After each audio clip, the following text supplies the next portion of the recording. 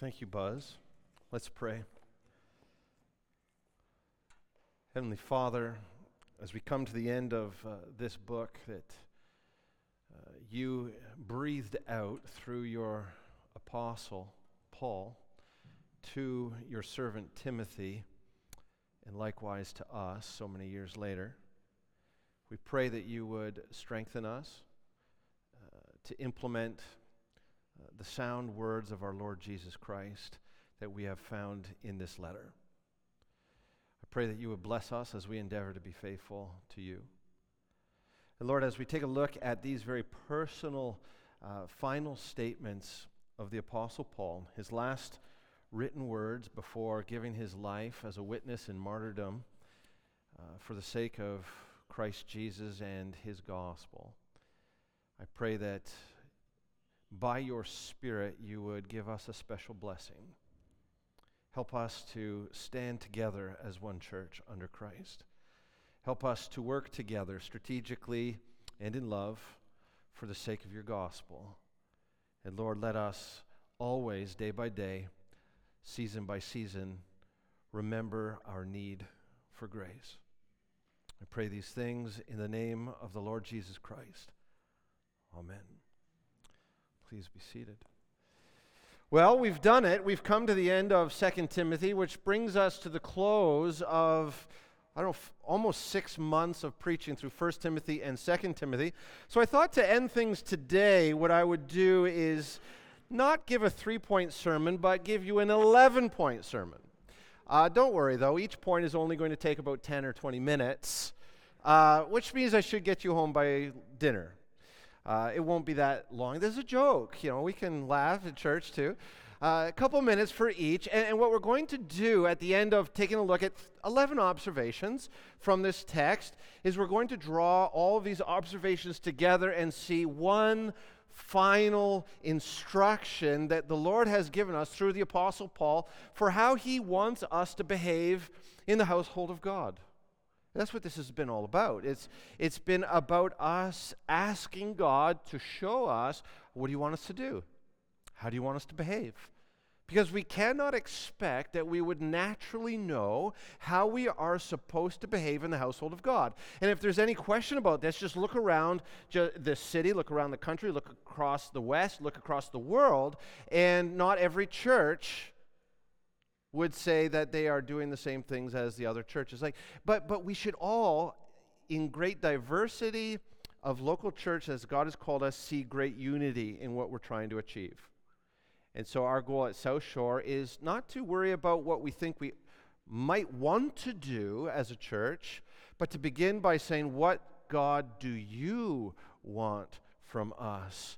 Because we are your church. And so we've seen 22 instructions, and we're going to have the 22nd instruction given to us this morning. Now, these verses, starting in verse 9 through to the end of the book in chapter 4, are easy verses to skip over. If you've ever done your Bible reading in a year, or let's say you just are cruising through the New Testament and you get to verse 9, you're like, okay, this is all personal stuff that has nothing to do with me, and so we're just going to quickly read it so I can say that I've read it, but really there's no learning for me. There's nothing that can be applied to me. There's nothing that God wants to instruct me from these verses, and I have to admit I've been in that place myself. It took me a long time before I ever realized that there was anything of value in Romans 16, for example, for my life in ministry, but there is. Similarly here. And in fact, as I was digging into it, like I said, we have 11 observations. This could have been a sermon series in and of itself. There's so much here that's instructive for us in the household of God. But we will pull it together into one instruction, which I'll tell you at the end. Now, there's a couple of ways that we could go about doing this. As I've already said, we're going to look at 11 observations and then pull it together. But I don't want us to miss the macro structure. So I'm just going to point it out for you, and then we'll get into the 11 observations. So the macro structure of this final preaching text in 2 Timothy flows like this. From verses 9 through 13, Paul is making a personal appeal to Timothy, saying, come to me. And then he's filling in his circumstances and what's happening to himself relationally that would help Timothy to understand why it is that Paul wants him to make the trip from Ephesus to Rome. And then in verses 14 through 18, it becomes even more clear. Everyone has deserted me. We're going to talk a little bit more. This is one of the observations. The Apostle Paul was a champion for the gospel. And I think it's easy to forget that he had a tough life. Not just from outside the church, but inside the church. And just as this letter began, Timothy, keep going. I know that you're going through rough waters in your local church right now. You got to keep going. Everyone in Asia, and Ephesus was one of those cities in Asia, has deserted me. So he ends his letter. And how sad, how tragic, right? Because these are the last written words of Paul before Rome takes off his head. And near the end of his life, the last words that he writes is, Timothy, everyone's left me. I'm alone. Come to me. Then we get to verses 19 through 21, where Paul says, I want you to greet these people. Paul probably knowing this is his last correspondence, his last opportunity to greet people.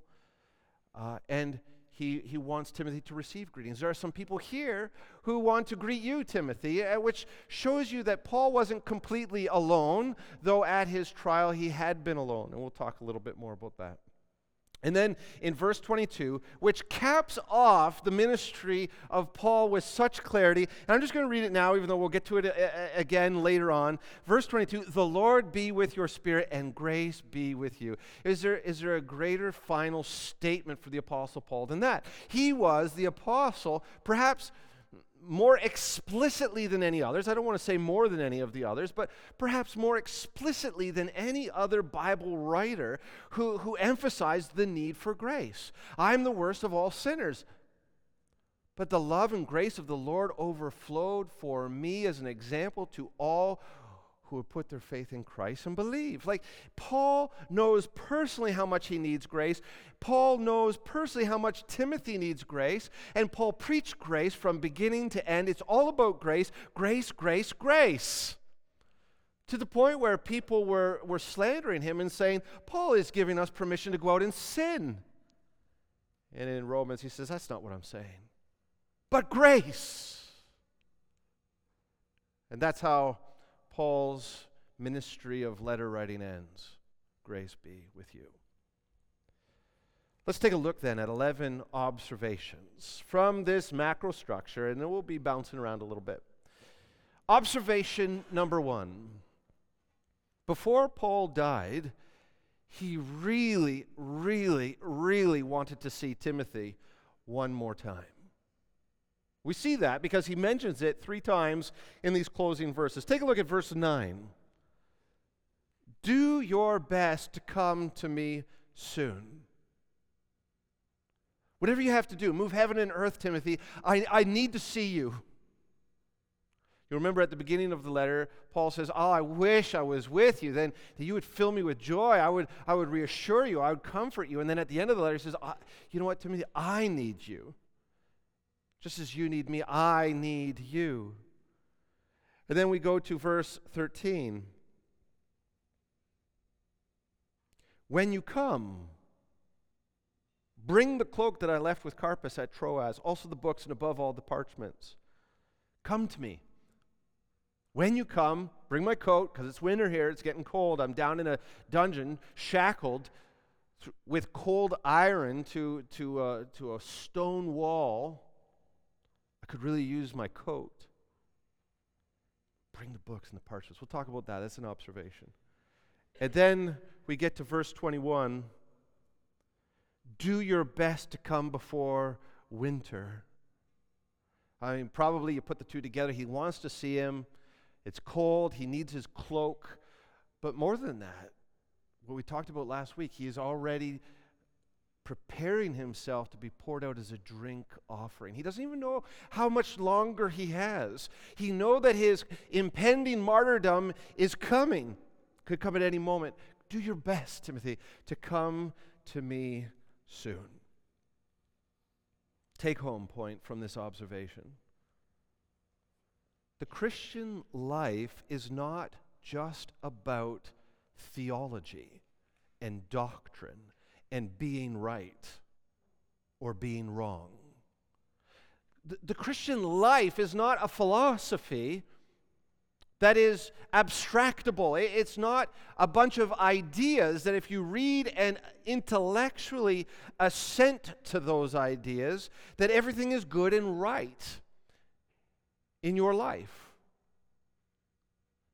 The Christian walk and life in the church, remember, these books are all about life in the church, is about forging deep, meaningful, eternal relationships.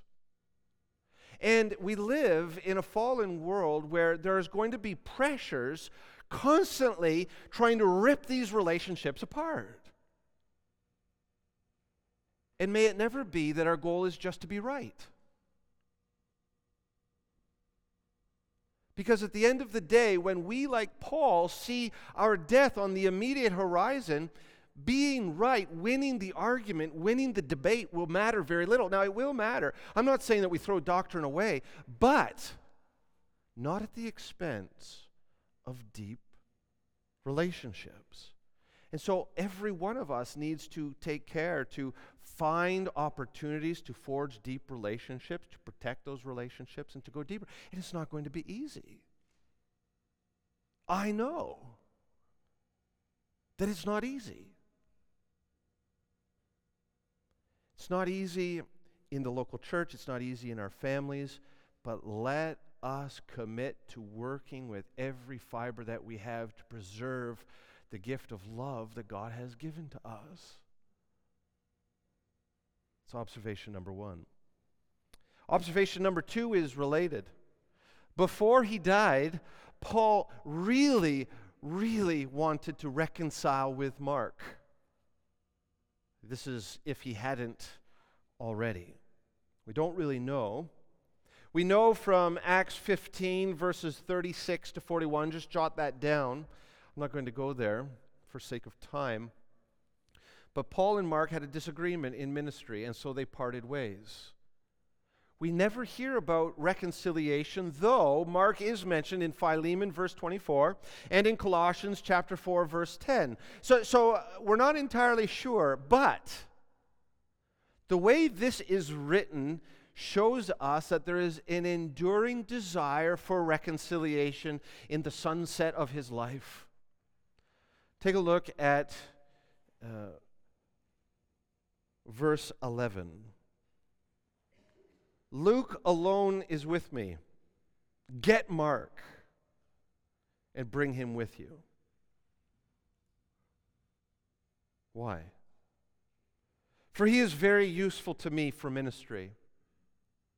And I read that in concert with Acts chapter 15, 36 to 41. And the whole point was, Paul in Acts 15 said, Mark, you're not useful to me in ministry right now. You're not coming with us. And now at the end of his life, he says, Timothy, I want you to get Mark. I want you to bring him to me. The text doesn't say where Mark was at this point, but it was up to Timothy to find Mark and bring him to Paul. Now, in case we forget about this, travel in the ancient world was not easy. It's not like you get into your BMW or you rent a bus or you fly in an airplane. It was laborsome to get from point A to point B. And we don't know where Mark was, but Paul says, this is really important to me, that you get him. And when you go to him to say that Paul wants to see you, I want you to tell him that he is useful to me for ministry. What's the take-home point here? Conflict in ministry, conflict in the church is inevitable. We're going to hurt one another. Let's just acknowledge that as fact. Paul and Mark, two men through whom God wrote Holy Scripture, were in conflict with one another. They had to part ways. Paul, though, says that's not ideal. That's not the Christian life. That's not what we're hoping for. I want you to get Mark and bring him to me so we can reconcile. Conflict in ministry, conflict in the local church is inevitable. Oh, but reconciliation is precious. It's so important. So let's just all pause for a moment and think of strained relationships that we have. So far as it matters to me and to you, what do we individually need to do to maintain the bond of peace? To seek out reconciliation? What is it that you have to do to reconcile with someone who is angry with you or in conflict with you? Now, I can't promise you that you will reconcile, but so far as it matters to you, what is your part? We have no guarantee that Mark would go with Timothy to see Paul. Paul had no assurance of that himself. And I don't know if Mark went. But so far as it mattered to Paul, he wanted to reconcile. Take home, I guess that is the take home point. Observation number 3. Paul named names. This is very un-Canadian of Paul. He named names. I want to take a look at 2 names in particular, Demas and Alexander. Verse 10. So verse 9 is, "Come to me soon," and then he's going to tell him why from verses 10 through 14. Verse 10, "For Demas, in love with this present world, has deserted me and gone to Thessalonica."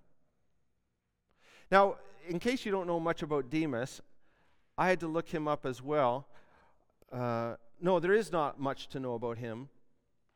But here's a man who was close to Paul, and he deserted him. He outed him by name. Why would he do that?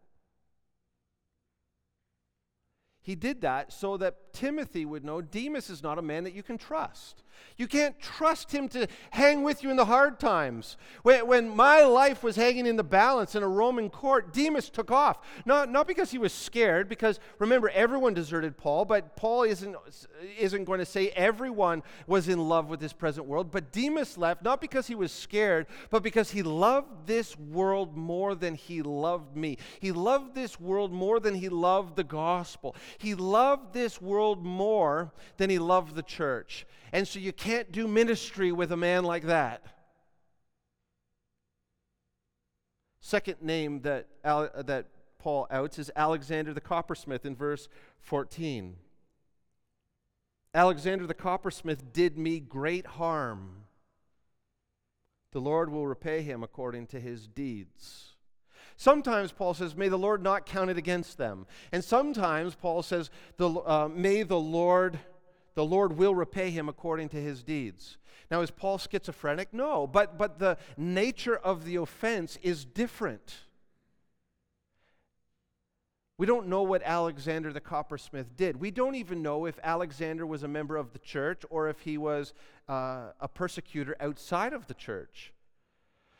I'm inclined to think that Alexander was inside the church, because that's what Paul's correspondence in 1 and 2 Timothy is all about. And Paul is warning Timothy, not that there are dangerous unbelievers out there, but here's a man who should have been with us. He should have been with me, but he did me great harm. And in fact, what we see here is he may have played Judas to Paul, in that here was a man who was one of Paul's confidants. And whatever harm he did, it may have resulted in Paul's capture, arrest, imprisonment, because that's the broader context of this verse. What's the take-home point? The point is, sometimes, I'm not saying all of the time, but sometimes, problem people in the church need to be outed by name. We have this idea, and I've been a part of 3 local churches as a pastor. This is my 3rd. And I know that this is a broad idea in Canada. You never, ever out someone by name if they have sinned against you or the church. You always protect the one who has done the sinning, and you just sort of allow the victim to relive it by protecting the perpetrator. It's not biblical, not always, sometimes.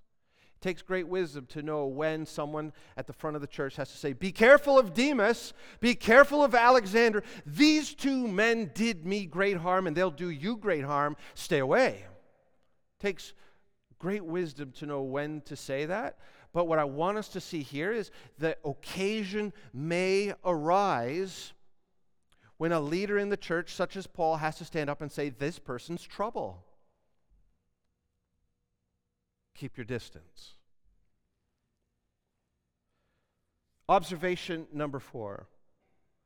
Paul strategically dispatched co-laborers. So it seems like everyone abandoned him when he was on trial. Now that he had been found guilty and was sitting in prison, and he was found guilty, he knows that execution is coming. It seems that there were some men and women who filtered back in to see him, and there was forgiveness, because we see that whereas Paul is quite against Demas for going to Thessalonica, he's not against these other names. And the way I read this, and many other scholars read this, is that Paul, at the end of his life, is making sure that the churches regionally that he has established are well taken care of. And so he dispatches people that he trusts to different locations to make sure that the church continues to grow in those places. So let's take a look at them. He sent Cretans to Galatia. There's no other mention of Cretans in the New Testament, but he sent Cretans to Galatia. He sent Titus to Dalmatia, which means that, and if we were to read the book of Titus, we know that Paul had left Titus in Crete to set up churches there. It seems like mission accomplished in Crete. After that was done, Titus came to Rome, visited his mentor in prison, and Paul said, okay, I want you to go and do the very same thing in Dalmatia. Go set up churches. Appoint elders in every town. Make sure you instruct them to teach that which accords with sound doctrine. Make sure they know that it's in keeping with the gospel to devote yourself to good works. That's my thumbnail of the book of Titus. Go to Dalmatia and do the same thing. Tychicus was sent to Ephesus. Presumably, Tychicus was carrying with him the letter that we call 2 Timothy.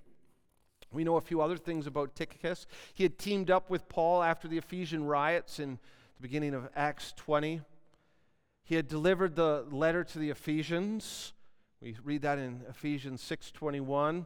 And he delivered the letter to the Colossians, Colossians 4:7. So this is a man that Paul really trusted. Remember, taking a letter is, you don't just outsource that to Canada Post or Purelator in the ancient world, especially when its contents are the Word of God. And so Tychicus was a man that Paul trusted, and he had sent him to all these places. He was sending him back to Ephesus, at which point he would relieve Timothy there, and Timothy would come to see Paul in Rome. We also read in Titus 3:12 that it was Tychicus who had relieved Titus in Crete. So presumably, round 1, Tychicus went down to Crete, Titus went to Rome, Titus was dispatched up to Galatia. Now Tychicus is back, I did that, now he goes and he relieves Timothy in Ephesus, and Timothy presumably comes to Rome to see Paul. Erastus remained at Corinth, and we know from the correspondence that Corinth was a very difficult church, perhaps more difficult in a lot of ways than Ephesus. They had different problems. If you read through the scriptures, the problem with Ephesus was false teaching and then love. The problem in Corinth was just rampant immorality and sin, especially sexual sin.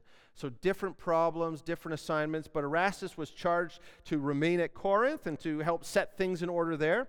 Originally, Erastus had been a city treasurer in Rome. He had joined the Roman church. We read that in Romans 16:23. And then Paul sent him with Timothy to Macedonia. We read about that in Acts 19:22. And now he's at Corinth. So this is a man that Paul trusted. He put him into difficult situations.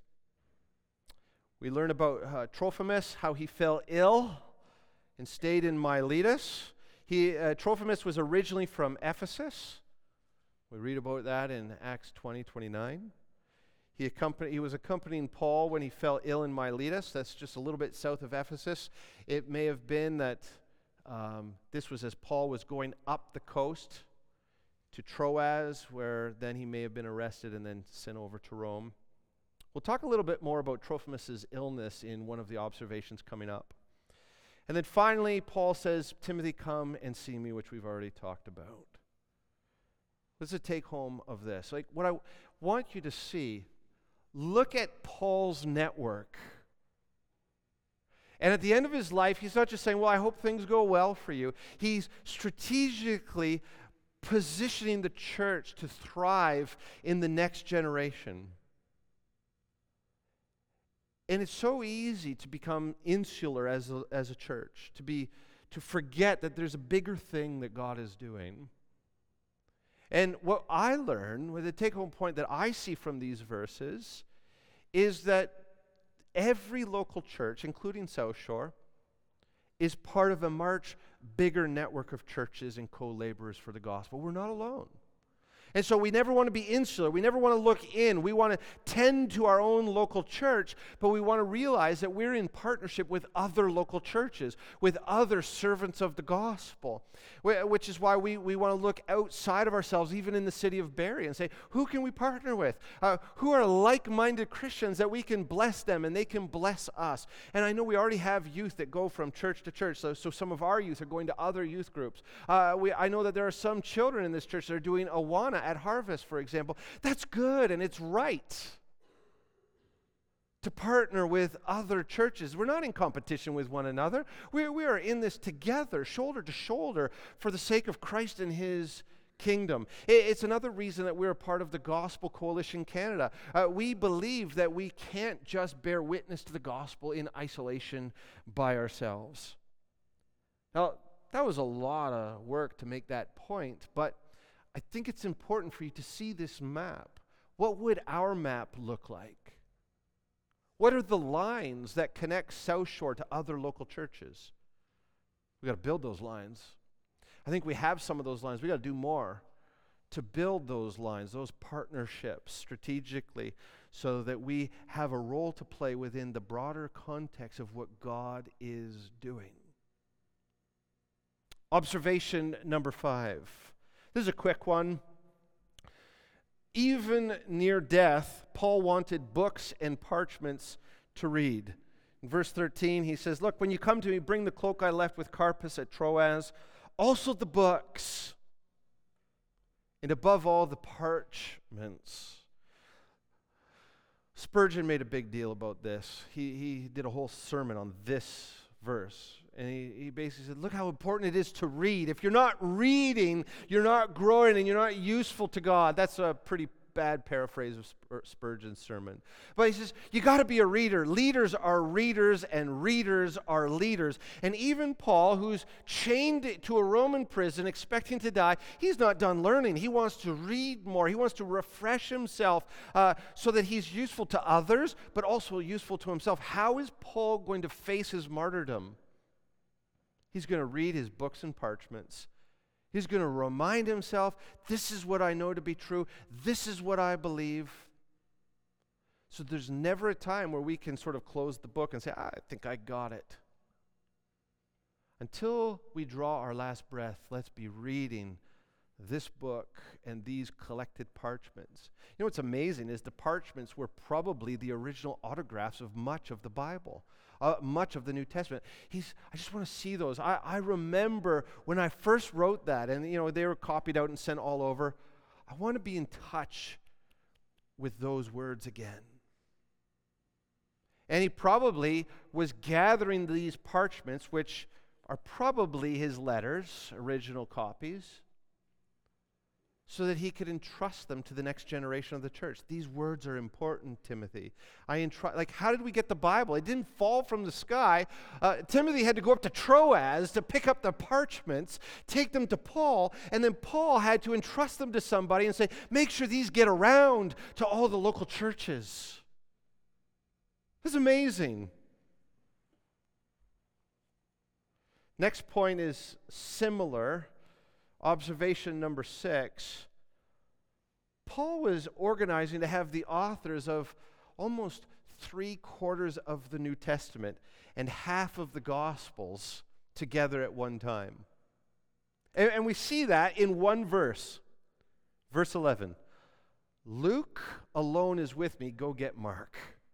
Luke is with me, go get Mark. What do we know about Luke? He wrote the book of Luke and the book of Acts. Those two together constitute a big chunk of the New Testament. They're very long books. What do we know about Paul? Well, he wrote, now I'm blanking, is it 13 letters? He wrote Romans, 1 Corinthians, 2 Corinthians, Galatians, Ephesians, Philippians, Colossians, 1 Thessalonians, 2 Thessalonians, 1 Timothy, 2 Timothy, Titus, and Philemon. That's 13, I think. I was counting while I was reading them there. And then you have Mark, and most scholars agree that this is the Mark that wrote the book of Mark. So if Timothy managed to get Mark to Rome, you've got a great gathering of Paul and Timothy and Luke and Mark. Oh, what's the take home? I don't know. I would have loved to be there. That's just revel in that. Like, use your sanctified imagination to just think about, wow, that would have been amazing. I wonder what they talked about. It just is encouraging to me, everything that they had been through. And there they were, gathered together in a Roman dungeon. And how they encouraged Paul, see this through. And then they probably went over to Peter's cell and said, Peter, you can do this. Weeks later, Peter's crucified upside down. Paul is beheaded. We need to encourage one another, especially when times of difficulty are on the horizon. Endurance is not an isolated event. We need to encourage one another to endure. Observation number 7. We've touched on this in the introduction. It occupies 4 verses, so it requires a little bit more observation. Paul felt deserted, even while the Lord stood by him.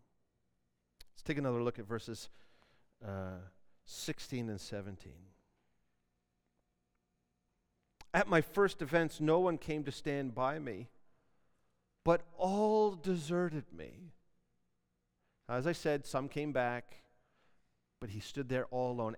And just as Demas was his Judas, you see Paul having very much a similar experience as Christ had, as all the disciples fled from him. Perhaps John alone stood at the foot of the cross.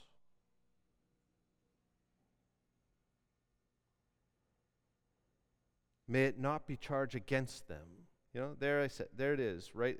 Whereas with Alexander, the Lord will repay him according to his deeds. Here, those who deserted him, may it not be counted against them. But the Lord stood by me and strengthened me, so that through me the message might be fully proclaimed to all the Gentiles, that they might hear it. So I was rescued from the lion's mouth. When Paul says he was saved from the lion's mouth, this might have been a literal salvation from being thrown in with the lions in the Colosseum. So, it doesn't seem like a very good end to us to be beheaded, but that is a merciful execution in comparison to the games. To being thrown to be made to be seen as a spectacle before all these onlookers, and they allowed the lions to come in. We know that was happening to Christians starting about this time. So Paul says, the Lord did not desert me. He saved me from the lion's mouth.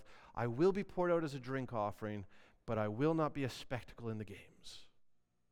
And he's rejoicing that God's mercy would permit him to be beheaded. Now, where are you in comparison to that? Where am I? Oh Lord, may it just be a beheading. It's sobering, right? And if that wasn't enough, the pain, if you're reading through this letter from beginning to the end, the pain was not so much execution and end of life, but being deserted. What pained Paul was not that he had to give up his life in this gruesome way, but that brothers And sisters deserted him in his time of need. Now that's instructive for us.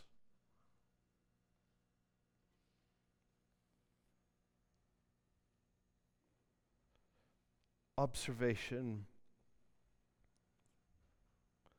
number 8. Expecting to die, Paul had confidence that even death could not separate him from Christ. Verse 18. The Lord will rescue me from every evil deed and bring me safely into his heavenly kingdom. Oh, to him be the glory forever and ever. Amen. When we pray for deliverance, what do we think of? Heal me of this illness. Rescue me from this circumstance. That's not what Paul had in mind. Having acknowledged that he was lonely in the church, he says, but the Lord stood by me. And not only did the Lord stand by me, not only was the Lord merciful to me so that my end will not be at the mouth of a lion, but I know that he will rescue me and bring me safely into his heavenly kingdom. And so for Paul, being rescued was death itself. Death was the means through which Jesus would rescue him. Finally, all these evil deeds will be over. No more shipwrecks, no more stonings, no more lashings, no more being let down by the church. God will rescue me through death, and I will be with him. Oh, glory to God. We're reminded in Philippians, I don't know what I want more. Whether I want to die to be with Christ, that would be better for me. If I have my choice, that's what I want. Or that I would get out of prison, that would be better for you. It's not what I really want. But since I am a slave of Christ, I'm pretty sure I'm going to get out of prison alive so that I can be let down by you. Right? You know, keeping everything in perspective is so crucial. And if you're not, and if I'm not, longing for death, not to hasten it, because that may not be beneficial to our families, it may not be beneficial to the church, it may not be beneficial to all those opportunities to witness to a lost and dying world, but all that aside, if our desire is not to just get it over with,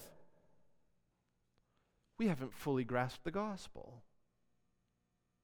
We are in danger of being like Demas, in love with this present world. And let's just admit it, we are in love with this present world. How many of us long for the return of Christ right now? I would rejoice if I didn't have the opportunity to finish this sermon. Catch me up to heaven, oh God. Strike me dead with a heart attack. But it's not beneficial to my family unless that's the return of Christ. It's probably, I don't want to evaluate this too definitively, but it's probably not beneficial to you if I fall down here. But that ought to be our desire. I'm even tired of my own sin nature. Are you?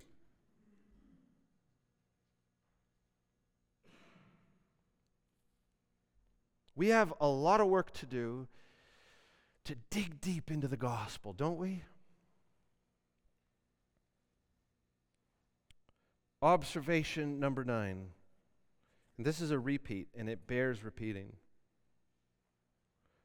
For Paul, as much as ministry was about the truth, and it was, Paul died for the truth. As much as it was about the truth, it was about relationships. For Paul, ministry was rooted in relationships, and we see that. These were his last words.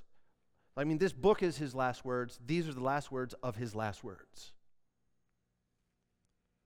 Greet Prisca and Aquila and the household of Onesiphorus. I won't get into their biographies. There's much about these three individuals in the Scriptures. Erastus remained at Corinth. I left Trophimus, who was ill, at Miletus. We've talked about that already. Do your best to come before winter. Eubulus sends greetings to you. So does Pudens and Linus and Claudia and all the brothers. And we reflect back on this letter, and we remember that this letter is all about Timothy needing to be strengthened and encouraged to stand for the truth. But do it knowing you have people who've got your back.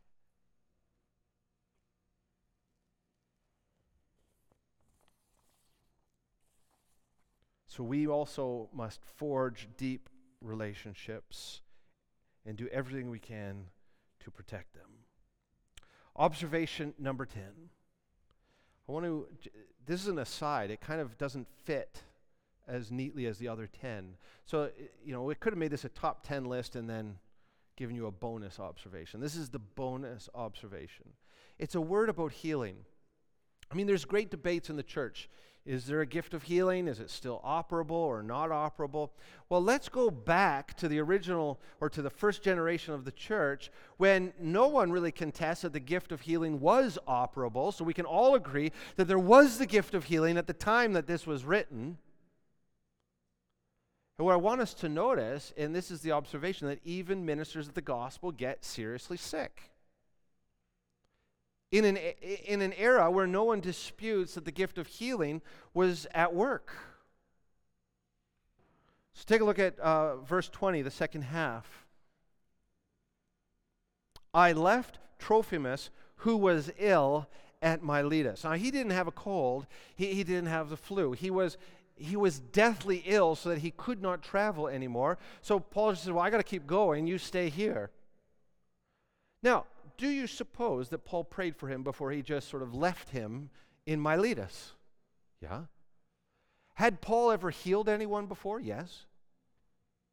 What does it tell us about the gift of healing? It says that the gift of healing, like all of the gifts, it doesn't matter which gift it is, cannot be harnessed.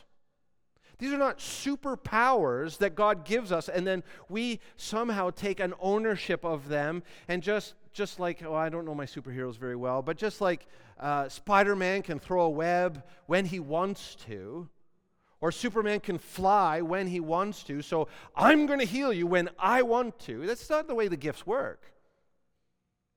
So whether or not there is a gift of healing today, I'm not getting into that debate right now. At the time when the gift of healing was clearly evidenced in the life of the church, the Apostle Paul was unable to bring health and healing to a co-laborer for the gospel. That's interesting. And that verse alone just forces us to realign our expectations on the gifts. It's a gift. Meaning that God is the one in control. And when we say that we can control any gift, the gift of teaching, the gift of healing, the gift of speaking in tongues, the gift of administration, that's a neat gift. Before we can say, well, these are in our control, we have to remember that, no, they're in God's control. And so do we pray for healing? Yeah, we do. Will God heal? Maybe, maybe not. It's up to His sovereign plan for the life of any given person at that time. And that's not new post-apostolic age. These are not superpowers, they're gifts. So that's an aside, but it's here, and I thought it was worth touching on. Because, tragedy. I want micro observation within this macro observation.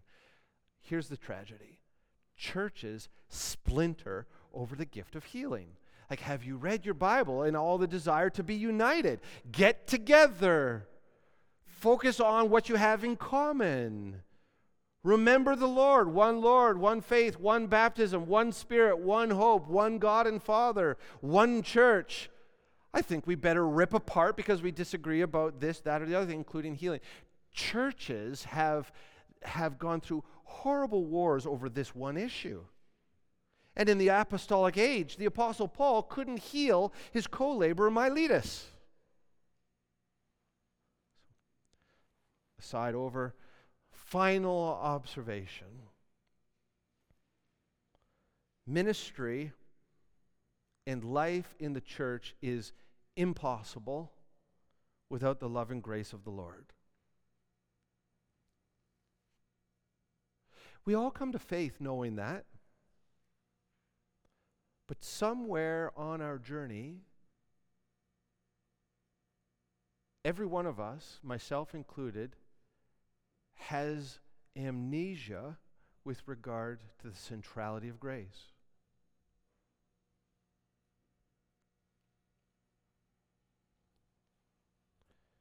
Whatever you are going through relationally, could grace help?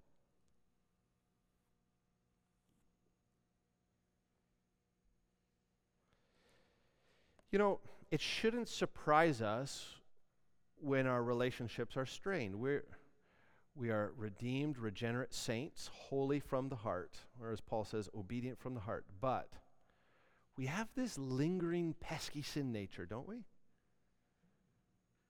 So it shouldn't surprise us when we are in conflict. What should surprise us is prolonged periods of time when we're not in conflict. That's the miracle. So when conflict comes and relationships are strained in your home, in your family, in your marriage, between you and your children, with close friends, in the church, don't be surprised. But go back to basics. The grace of God. The Lord be with your spirit, Paul says. Grace be with you. Timothy, you are doing the impossible in Ephesus. You need grace. I will disappoint you. Your spouse will disappoint you. Your children will disappoint you. Your friends will disappoint you. Every one of us, and this is a chart I would hate to draw, but every one of us will sin against every other one of us in some capacity at some time if we journey for any amount of time together in the church. Let's get over it. Doesn't mean we paper it over. That's not what I mean by get over it, but apply grace. Humble ourselves. Admit fault. Seek reconciliation. And stay together.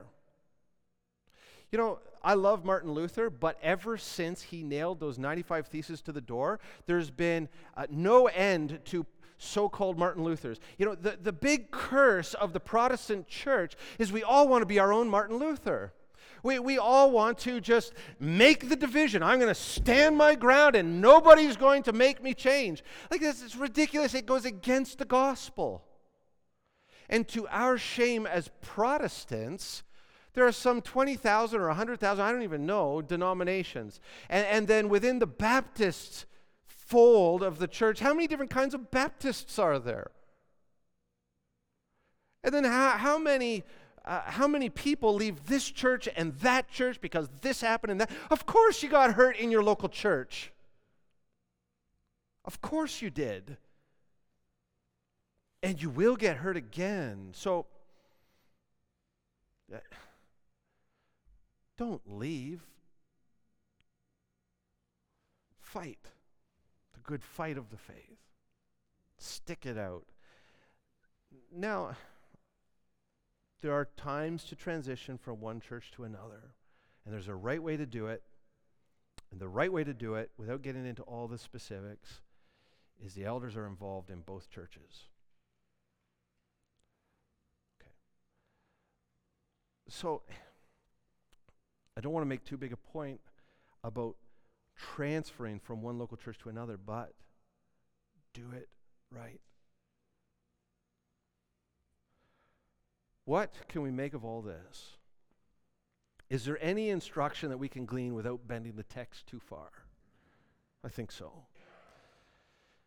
All of these points, except maybe the one about healing, work together to give us this instruction. It's the 22nd instruction to the church. Stand together and work together in the grace of the Lord. Stand together, shoulder to shoulder, work together. And don't for a moment think that you can do this without the grace of the Lord. Let's take, just to conclude our time, a couple of comments on this. First, stand together, then a couple comments on work together, and a couple comments on in the grace of the Lord. Stand together. Demas and Alexander did not stand with Paul when it mattered most. They did him harm. One was in love with this present age or this present world. The other probably set him up for arrest and imprisonment and execution. They did not endure until the end. They did not stand with the Apostle Paul, and they will, if they have not already, given an account for that to the Lord. When we do not stand together, we will have to answer for it. Make no mistake. If we do not stand together, we will have to answer to the Lord why we did not. Now, no one stood with Paul at his defense, but it seems like many people came back. Life is messy. Grace required. Ministry is relational, both with good and evil consequences. You know, you see that beautiful relationship between Paul and Timothy. Would that we all have that one or two special relationships like that. We see Paul and Mark. You know, it didn't go well for a season. There was reconciliation. May we all have relationships like that. At least they sought reconciliation. Then, as I said, there's those that never are reconciled, Paul and Demas, Paul and Alexander. Who should we blame for those fallings out? Well, Scripture, the Word of God would say Demas was at fault and Alexander was at fault and Paul was not. And this is also as un-Canadian. Sometimes we don't have to share the blame when a relationship crumbles. Sometimes someone is at fault and someone is not at fault. But so far as it depends on us, let us stand together and seek peace and the preservation of peace. We will never achieve anything of eternal significance if we do not stand together, shoulder to shoulder, for the sake of the gospel.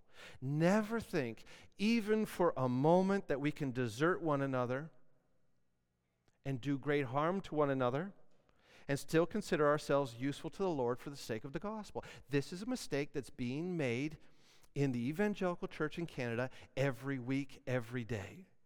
I can just hurt my brother in the local church and go down the road to another one and start over. False. False. If you don't stand together at one local church, you're not useful to the Lord at the next local church. And let me just say this. There may be some of us here that have to go back into their life 1 year, 5 years, 10 years, 20 years, and seek out moments or opportunities for reconciliation. I had to do that, by the way. I did not leave the first church that I was a pastor at the right way.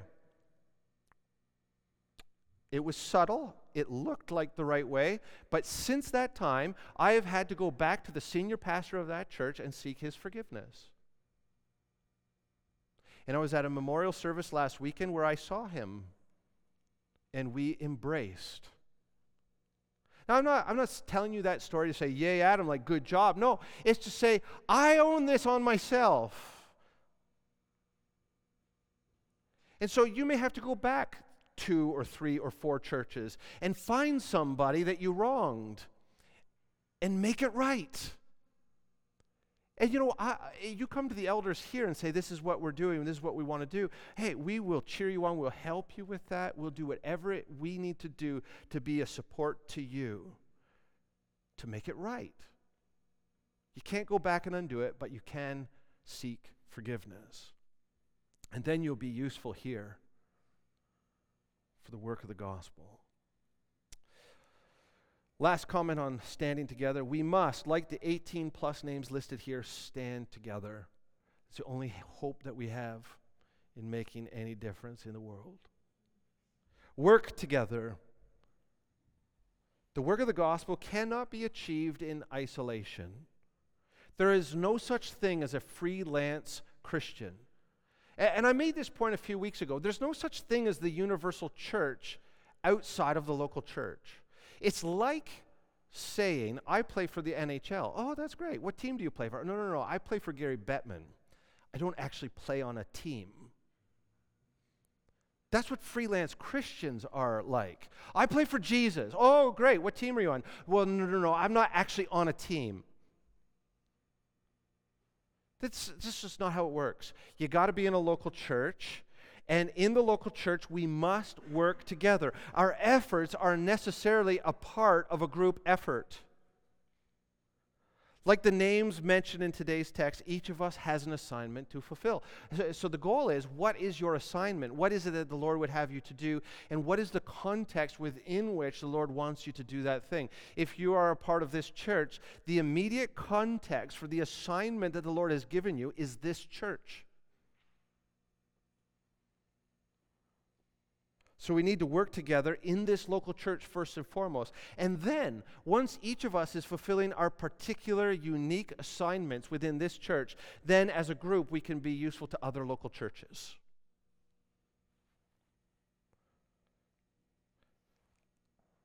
Third, we stand together and we work together in the grace of the Lord. So I, with Paul, say to us, the Lord be with your spirit. Grace be with you. Let's stand together.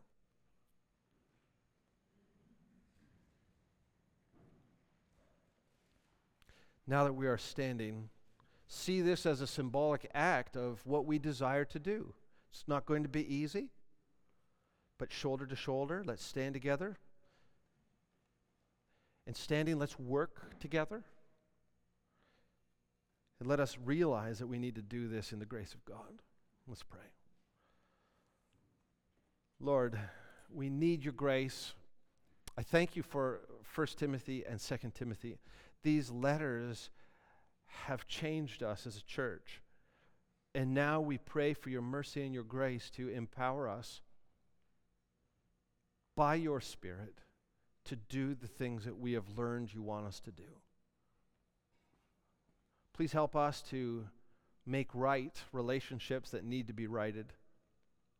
Help us to humble ourselves and to look back into our deep past if we need to reconcile and to make right past church hurts so that we can be useful to you here in this time. I pray these things in the name of Jesus Christ. Amen.